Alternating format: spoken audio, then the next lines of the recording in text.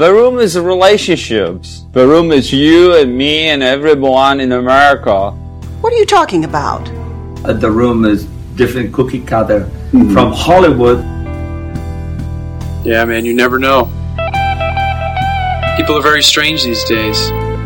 What's going on? Welcome to The Room Minute, the podcast where we get obsessed with the cinematic classic The Room. 1 minute at a time. You have no idea what kind of trouble you're in here, do you?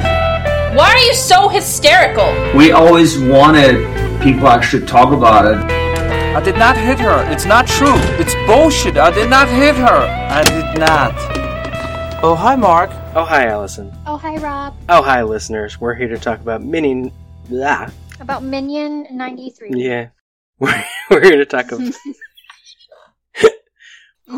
We're here to talk about minute 93, in which Johnny fucks a dress, then tears it apart. I'm glad I could be here for this minute. That's certainly a way to put it. Oh, hi, Brian. Oh, hi, Robert. Oh, hi, Allison. Oh, hi. So this is your favorite minute? So, yeah, that's not something you see in most films. No. No. Yes, exactly. Yeah, yeah. It's all building to this. I've only seen it in 2 that I can think of. All right. So what's the other one? Disaster Artist. Oh, okay. There you go. That's like 1.5. That's a great moment in The Disaster Artist, though, because he starts doing that, and the actress playing Juliet is like, "I was going to keep that dress." Yeah. Oh yeah. Not anymore. Now, this is completely unrelated, but James Franco goes all in as Tommy in that, and specifically when he's being mean to the actress playing Lisa, while he's just standing there butt naked, except for his, his little covering. Yeah, to me, it's supposed to be. It's almost kind of tense, but it's so funny because he's just walking around butt naked, just being Tommy. Yep, it's pretty funny. Anyways. Yeah, this minute begins with him pulling a sheet off the bed, which also wasn't put on the bed neatly. And then I think pillows, I'm not sure. There's something, and there's still a balled up sheet on the bed, but then the angle changes and it's gone. And he, takes a break from his rage. At least he drops onto the bed laying down, which is nice. But then we get a flashback to the sex scene, which isn't as nice. And then he sits up, he knocks the candle off the side table, and that candle's been around for a while. We've seen it a lot. He knocks down another candelabra. We don't see him knock down the water feature, but I guess he does, because when we cut to the mirror, it's not there. And then the thing he uses to break the mirror is one of the stones from the bottom of it, which we have barely seen. When I realized he was holding a stone, I was like, why? Where did he get that? I had to go backward and check. So I'm glad you're here to tell me these things, because I was like, where did the random rock come from? Yeah, I had to go back to, the previous shot. You can see just low enough. It's the first time we've seen the bottom of the water feature. There's a little thing of stones. So I guess the water all, drops onto the rocks. That's very pleasant. Chekhov's stone. Yeah, it's Chekhov's stone. Although we only got it a shot ago. We may have seen it earlier and just not noticed. I don't know if we ever saw the bottom of the water feature. Yeah. At a certain point in the movie, you don't know it's a water feature. My first experience with this film outside of the billboards was the CinemaSins video, and perfectly clear day just 2 minutes ago, now raining. They call it a continuity error because it's raining outside. But it's not the window, it's the water feature. I saw that, and I was, you got to take everything CinemaSins does with a grain of salt. But well, yeah. Yes. I love their stuff, especially after listening to their podcast, because you realize they don't hate movies. They're just, sometimes they're reaching for anything they can say. Yeah. But sometimes they do stupid stuff like that, where it's like, that's not the window. Yeah. Watch the movie. Yeah, I was looking at some of the goofs for the movie we're doing, and they said, the Colonel didn't salute Clint Eastwood because he's a Medal of Honor winner. And of course, somebody had to speak up and say, hey, guess what? That's not a rule, that's a courtesy. Yeah. And also, they were indoors and not wearing their covers. He's saluting anybody in that circumstance. It's not a goof. So you take it with a grain of salt. Yeah, they want as many as possible. Yeah. And depending on the movie, they want a lot or they want a few. Yeah. I mean, they did The Princess Bride recently, and it was like they were trying to keep the number as low as possible while still saying stuff because everyone loves that movie, including them. Right. Well, then we get an angle toward the couch again as Johnny returns to the middle of the room. The pillows on the couch have been rearranged somehow. And then he gets settled in the pile of clothing and bedding, kind of like a nest. His final resting place. Spoilers for, next Monday. Wait, what? oh, did I ruin it for you? No, I was following along minute by minute.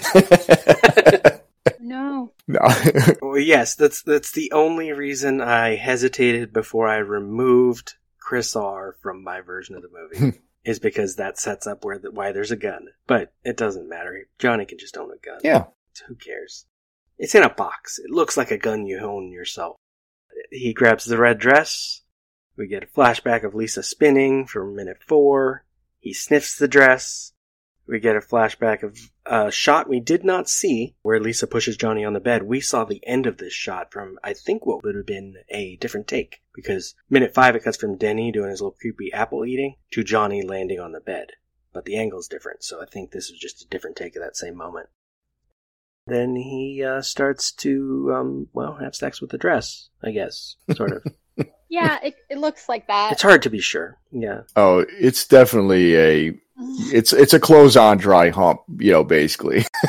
Yeah. Yeah. And we get more flashbacks. We get Lisa in a shot we never saw, where she's got the red dress partly off, which minute 7 skipped from dress on to dress down to her waist. We get a shot from the sex scene. And then Johnny's finished already, so that was quick. If it wasn't for the flashbacks, you could have just thought he was this, doing that toddler kind of rage. But then you're showing sex scenes and he's got his hand on his crotch with the dress. There's nothing else you can really take from that. Like, Right. It's not subtext. It's just text. Yes. He holds up the dress like as he's about to rip it, and we get a flashback to... This one's worse because it's not just Lisa before the sex scene. It's Lisa looking at Denny and turning her head over to Johnny. So it's like definitely when Denny was still there. We saw this shot earlier. But then he rips the dress. We see Lisa and Mark dancing. He rips the dress some more. We see Lisa from like 3 minutes ago at the foot of the bed. That was her saying, "I put up with you." And then he throws the dress away.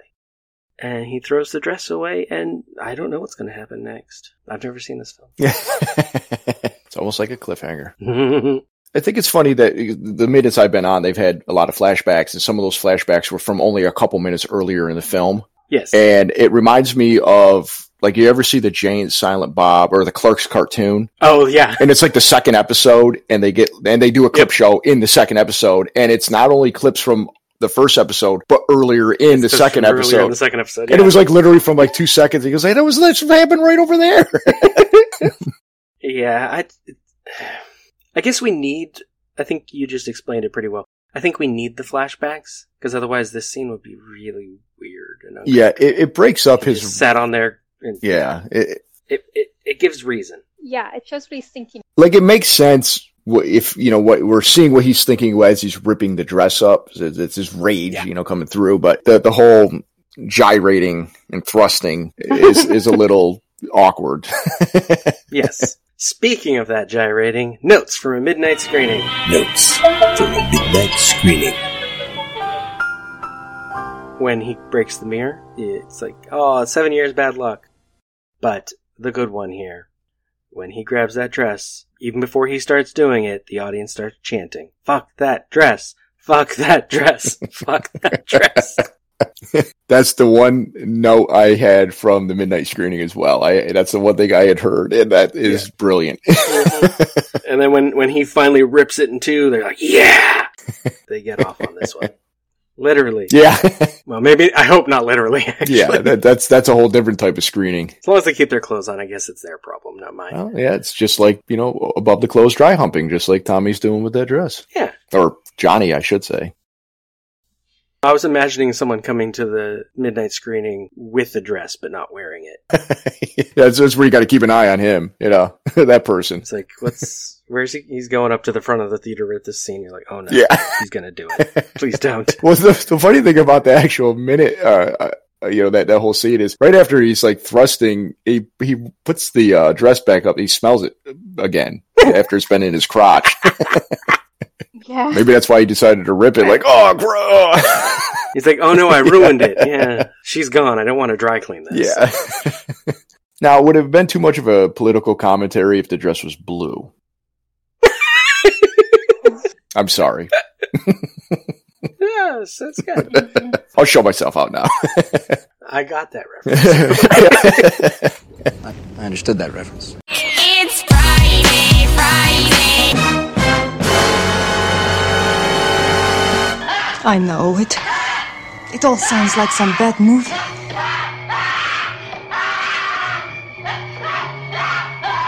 You already mentioned on Wednesday. Sorry, I ruined it.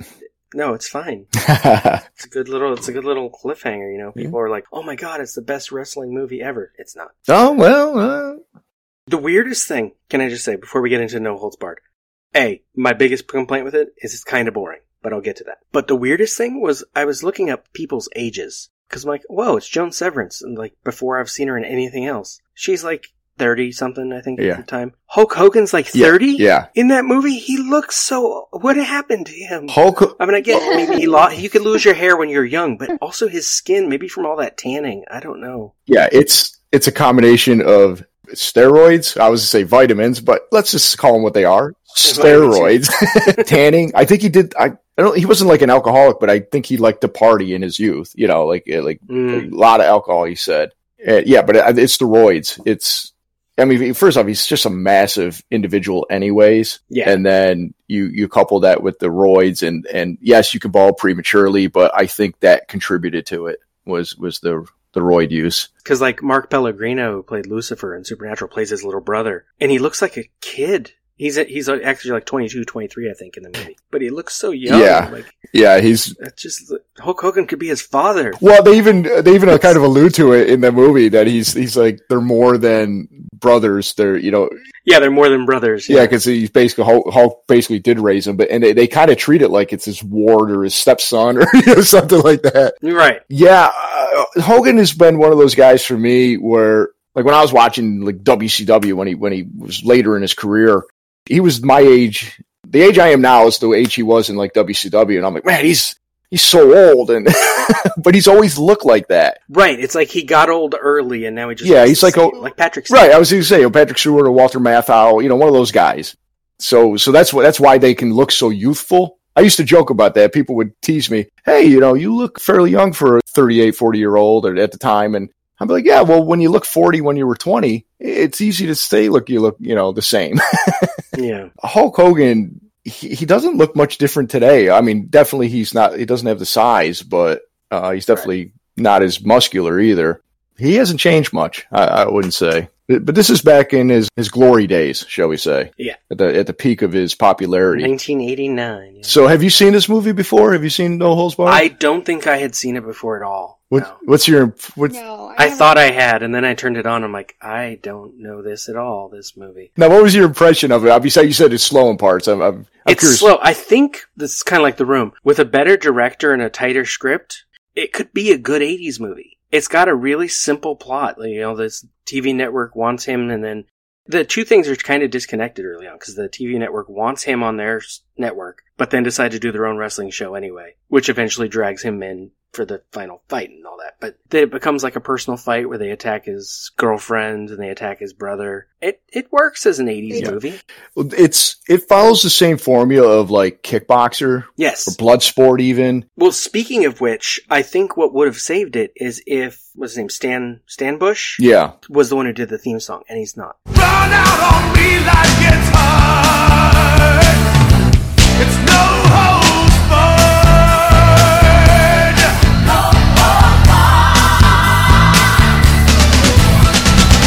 Yeah. Yeah, good point. It's I think the guy who did the music is Jim Johnston. Yes. I wrote that down, and he's been doing all the WW. I don't know if he's still with them, but for years he did all the entrance music for WWF, WWE. Okay. Yeah, that's who he is. He's like the DX theme, you know, all the Rock, all these, you know, the big themes that people know to this day. All Jim Johnston. Yeah, because just a month and a half ago, I listened to tons of Stan Bush's music because I watched Bloodsport for my blog. And the two songs he did for that are amazing. Like, they're even outside the movie, they're so cheesy, but like perfect 80s cheese music. And then the theme song for this is pretty good, but I'm like, it needs his touch. It needed to be a little more heartfelt. Yeah, it's a little... Trying a little bit. Yeah, it's a little low key at the end. It's a good song. He says, no holds barred or whatever, but like... Yeah. Taking hold of every moment.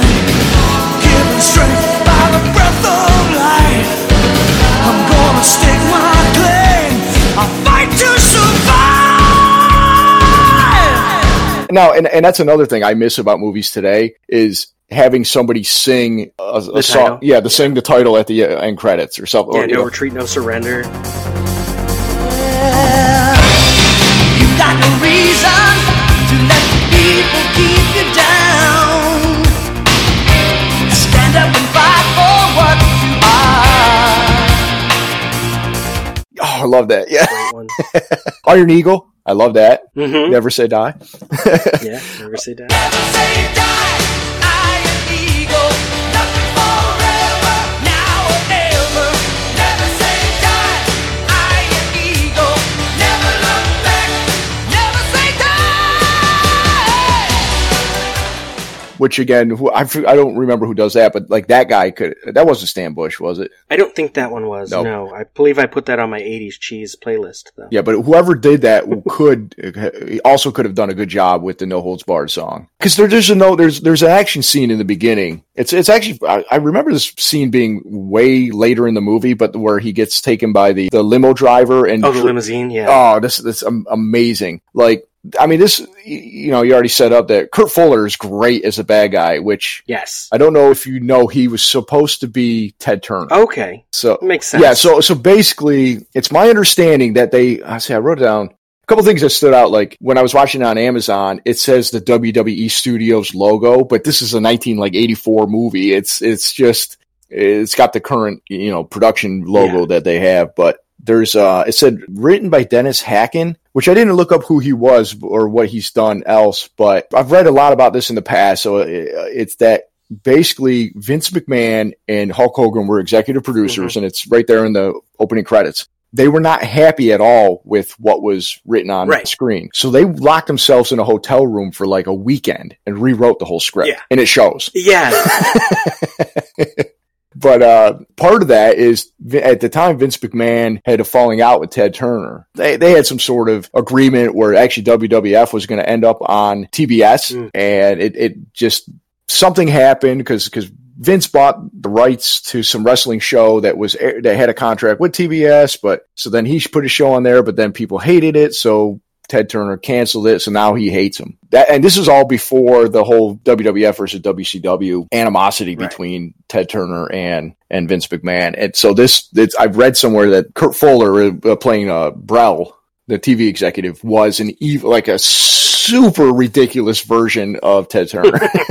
Like he's over the top evil, comically evil. Yeah. And even as far as comically, especially at the end when he's wrecking his own stuff, he knocks his own show off the air because he's so into the fight. Yeah, exactly. He's just, it's ridiculous. Like everybody who works for him is just intimidated by him. Mm-hmm. He told some woman that he saved on the board to go take a leak. Yeah. Which I assume was firing her, but because we never see her again.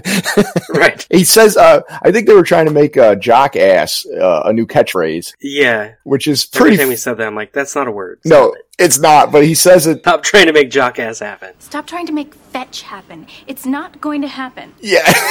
It's never going to happen. Although, I don't know, I'm going to have to start using it because it's pretty awesome. And apparently in this fictional world of Battle of the Tough Guys and WWF, wrestling is the number one entertainment in the country. Which, for a while, maybe not back then, but it was hugely popular. It was pretty big, yeah. It wasn't that big. Once you got past the beginning setup, that was okay. Yeah. It was like just him being like, I need that on my network. I'm like, that's not that great. Just get something else. Right. It's not going to, it's not the be all end all. And then I think it was the woman that he told to take a leak is like, we'll have a sitcom. And I'm like, that's a good idea. You had Hulk Hogan in a sitcom. That could be good. Yeah, exactly. Run with that. Oh, yeah, exactly. Yeah, I can see Hulk Hogan, like Super Nanny. Just do like the Super Nanny show or whatever he did or oh, yeah, the movie. Yeah, just do it in a series form. It'd be great. It'd be comical genius. I mean, he's basically playing Hulk Hogan, just his name is Rip, Rip. But the part where he tells Brell that he's not going to sign with them and he walks out. He stuffs it. Oh, I do like when he stuffs the blank check down his throat and he said, "I won't be here when that check clears," which is hilarious. I mean, this movie is really a stupid line, but that's why it works. Yeah. Yeah. I mean, this movie is bad. It's if you look at it, it is not a well done movie. It is really cheesy. It's pretty funny in my opinion, though. But that's why I'm saying there are parts of it, like the whole hotel room sequence where he divides the room all nicely, like hangs something in the middle of the bed so they won't see each other, and then he's working out and accidentally breaks the bed. It's hilarious. Yeah. It's just really poorly timed. I think with just a different director, it could have been a very entertaining, and if it embraced being a comedy. Yeah. Yeah, because I think it was supposed to be a serious action movie with comedy. Right, but they were aiming for kids who like Hulk Hogan while having horrible violence happen. Yeah. And if they drifted more to the comedy, I think it would have worked. As a kid, I loved this movie. You couldn't tell me it was a bad movie as a kid. Of course. Yeah. And as an adult, I have since, I recognize that this is not a well done movie. Yeah. And I still enjoyed it watching it for this.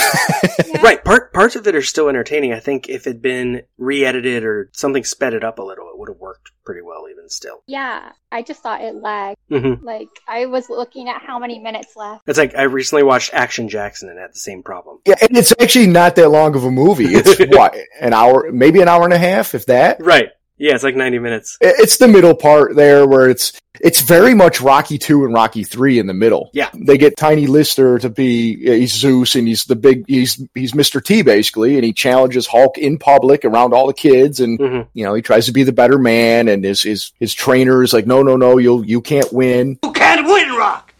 This guy will kill you to death inside of 3 rounds! All that good stuff. And then he's even in the hospital because his brother gets put in the hospital. It's kind of like Rocky 2 when Adrian's in the hospital. And even to so much where when they finally agree to fight, the training montage is Zeus just destroying stuff, almost like Drago. But then you got... Yeah, like Rocky 4. Yeah, exactly. Yeah, I didn't realize how much of Rocky is in this. And then, but we show Hulk Hogan or Rip doing physical therapy with his brother.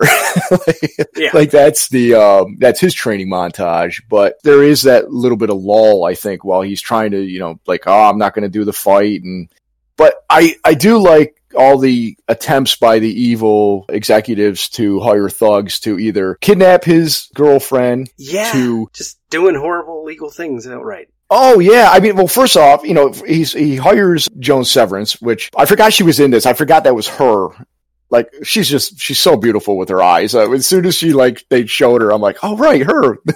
Cause she was in, what was she in? See No Evil, Hear No Evil, or the one with Gene Wilder and. Yeah, that was her thing right before this. Yeah, that's another good one. But, she was actually there because I had a thought when they were dividing the room, and Hulk, we get some Hulk Hogan butt cheeks. We get that a couple times. Mm-hmm. But then she comes out in this sexy lingerie, and I'm like, well, for somebody who's being really timid and doesn't want to, share a room and do all this, I'm like, just wear your clothes. But she was sent there to seduce him. She just couldn't go through with it because he's a nice guy. So, that's a little twist we get there. So, Brell is hiring, executives, women to seduce Hulk Hogan. That doesn't work. He's trying to bribe him. That doesn't work. He hits her, so he's a woman beater. That doesn't work. Mm-hmm. He practically paralyzes the younger brother of Hulk Hogan. Yeah. And then he tries to kidnap Joan Severance and almost gets away with it until Hulk Hogan shows up on his motorcycle and beats up a guy with his motorcycle. Yeah. But we didn't even talk about the best part, the dookie. I mean, that whole scene where the limo driver is trying to get him to the warehouse where they're going to beat him up, and Hulk Hogan's kicking the limo so hard that it's causing him to smash into stuff and swerve and all that. And then Hulk Hogan breaks through the top of it, utterly destroys these guys, and then goes to grab the limo driver, and he smells the shit. And he's like, what is that smell? Dookie!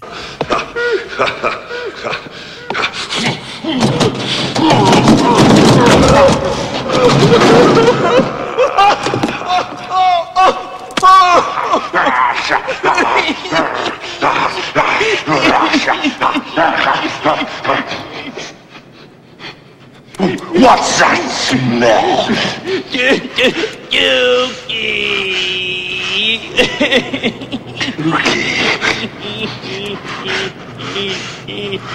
That actually would be one of the moments that I think where a better director would have also ended the scene better. Because it just kind of cuts. Yeah. What did he do? What did he do to the guy? Exactly, yeah. It's just like, I think it's just like, Dookie. Yeah, and then it cuts to the next scene. I'm like, okay. That Dookie is so disgusting because it's completely soaked all the way up his back like a like an infant. Yeah, it's just disgusting. Yeah, that's stuff that Hogan and Vince McMahon were probably laughing their butt off when they were writing this. Right. That's also like, it's a kid's film. Yeah. But that's the end of the scene where he just threw a bunch of guys through windows. Yeah. Which had like a little rock music to it, but it was like an easy listening Rick Springfield type rock music. It needed to be a little more hard, a little more dramatic. It's like they did a bunch of the right things for a good 80s movie, but did them slightly wrong. Yeah. And then all of them are slightly wrong. Yeah. So there's a lot of tropes though in this movie. It's definitely, I mean, we've had a few people bring like bad movies to this where like, I'd be like, no one should watch that. Like, Christmas Vacation 2. Oh yeah. Cousin Eddie. That, no one should watch that. Unless you're really into bad movies. No one should watch Things. This one I think is entertaining enough, especially if you like 80s movies. Like, to see one that didn't quite work. It's definitely worth watching it. For a free movie on streaming, if you got a few minutes to kill, there is some funny stuff in it. And to me, I was a wrestling fan growing up. I got out of it for a while. Then when I was, in the 90s, was big into wrestling again. And this is like an invasion angle before the invasion angle. Like, Vince McMahon eventually bought WCW and then brought those wrestlers and then in. Slowly merged them. Yeah, it's very similar. Or even when in the 90s they sent DX to a WCW show and filmed it, like they were trying to get in and mess with them. And if this movie had done well, they were going to do a big finale at WrestleMania that year. Yeah, they actually had a match with Tiny Lister as Zeus showed up and teamed up with Macho Man. Right, but it was going to be the big like central fight if the movie didn't. Yeah, I think they did the one match at like SummerSlam, and I forget who Hogan's partner was. And then it just went away because the movie tanked. And as much as Tiny Lister is a good actor and other things, he's not a wrestler. I believe I looked it up. The movie cost $6 million, made $4 million its first weekend, which isn't horrible, but only made $14 million total. So it's like no one saw it. So not enough to really justify, except for little Brian when he was. Like I saw everything back then, but no, this one didn't come up. I think it was also, again, I was a big Hogan fan, and then, it probably ended up on HBO, which is where I saw everything as a kid, And what I like, though, is Hulk Hogan murders 2 people, maybe, at the end of this movie, as the good guy. Possibly, yeah.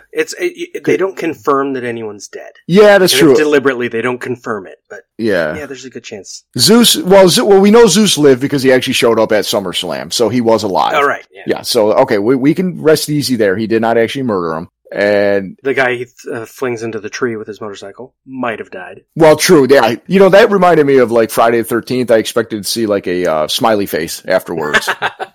And Brel could be dead, but not sure. I'm assuming he's dead, but he killed himself. Yeah. Technically. Hogan never touched him. Yeah.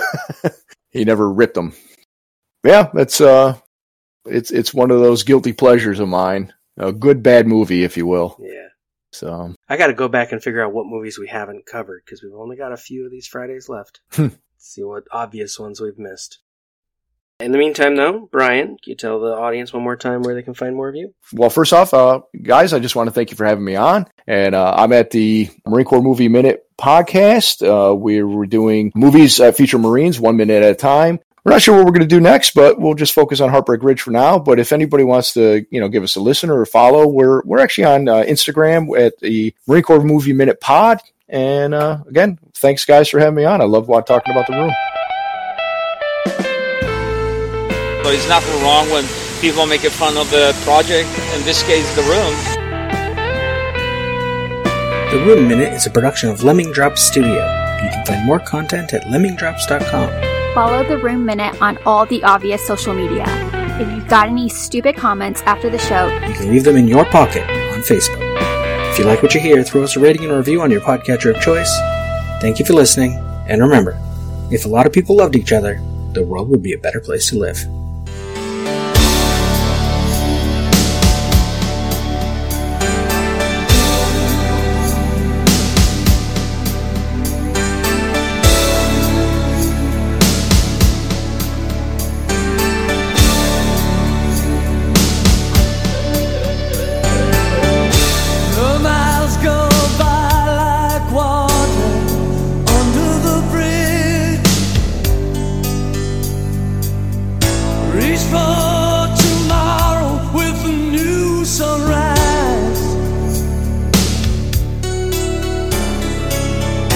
The road before us leads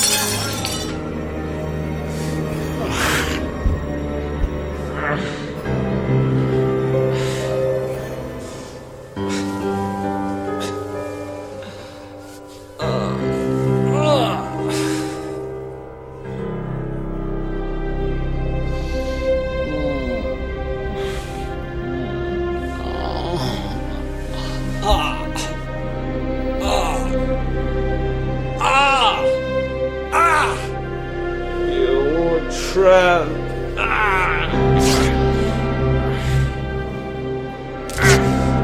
I put up with you. Ah.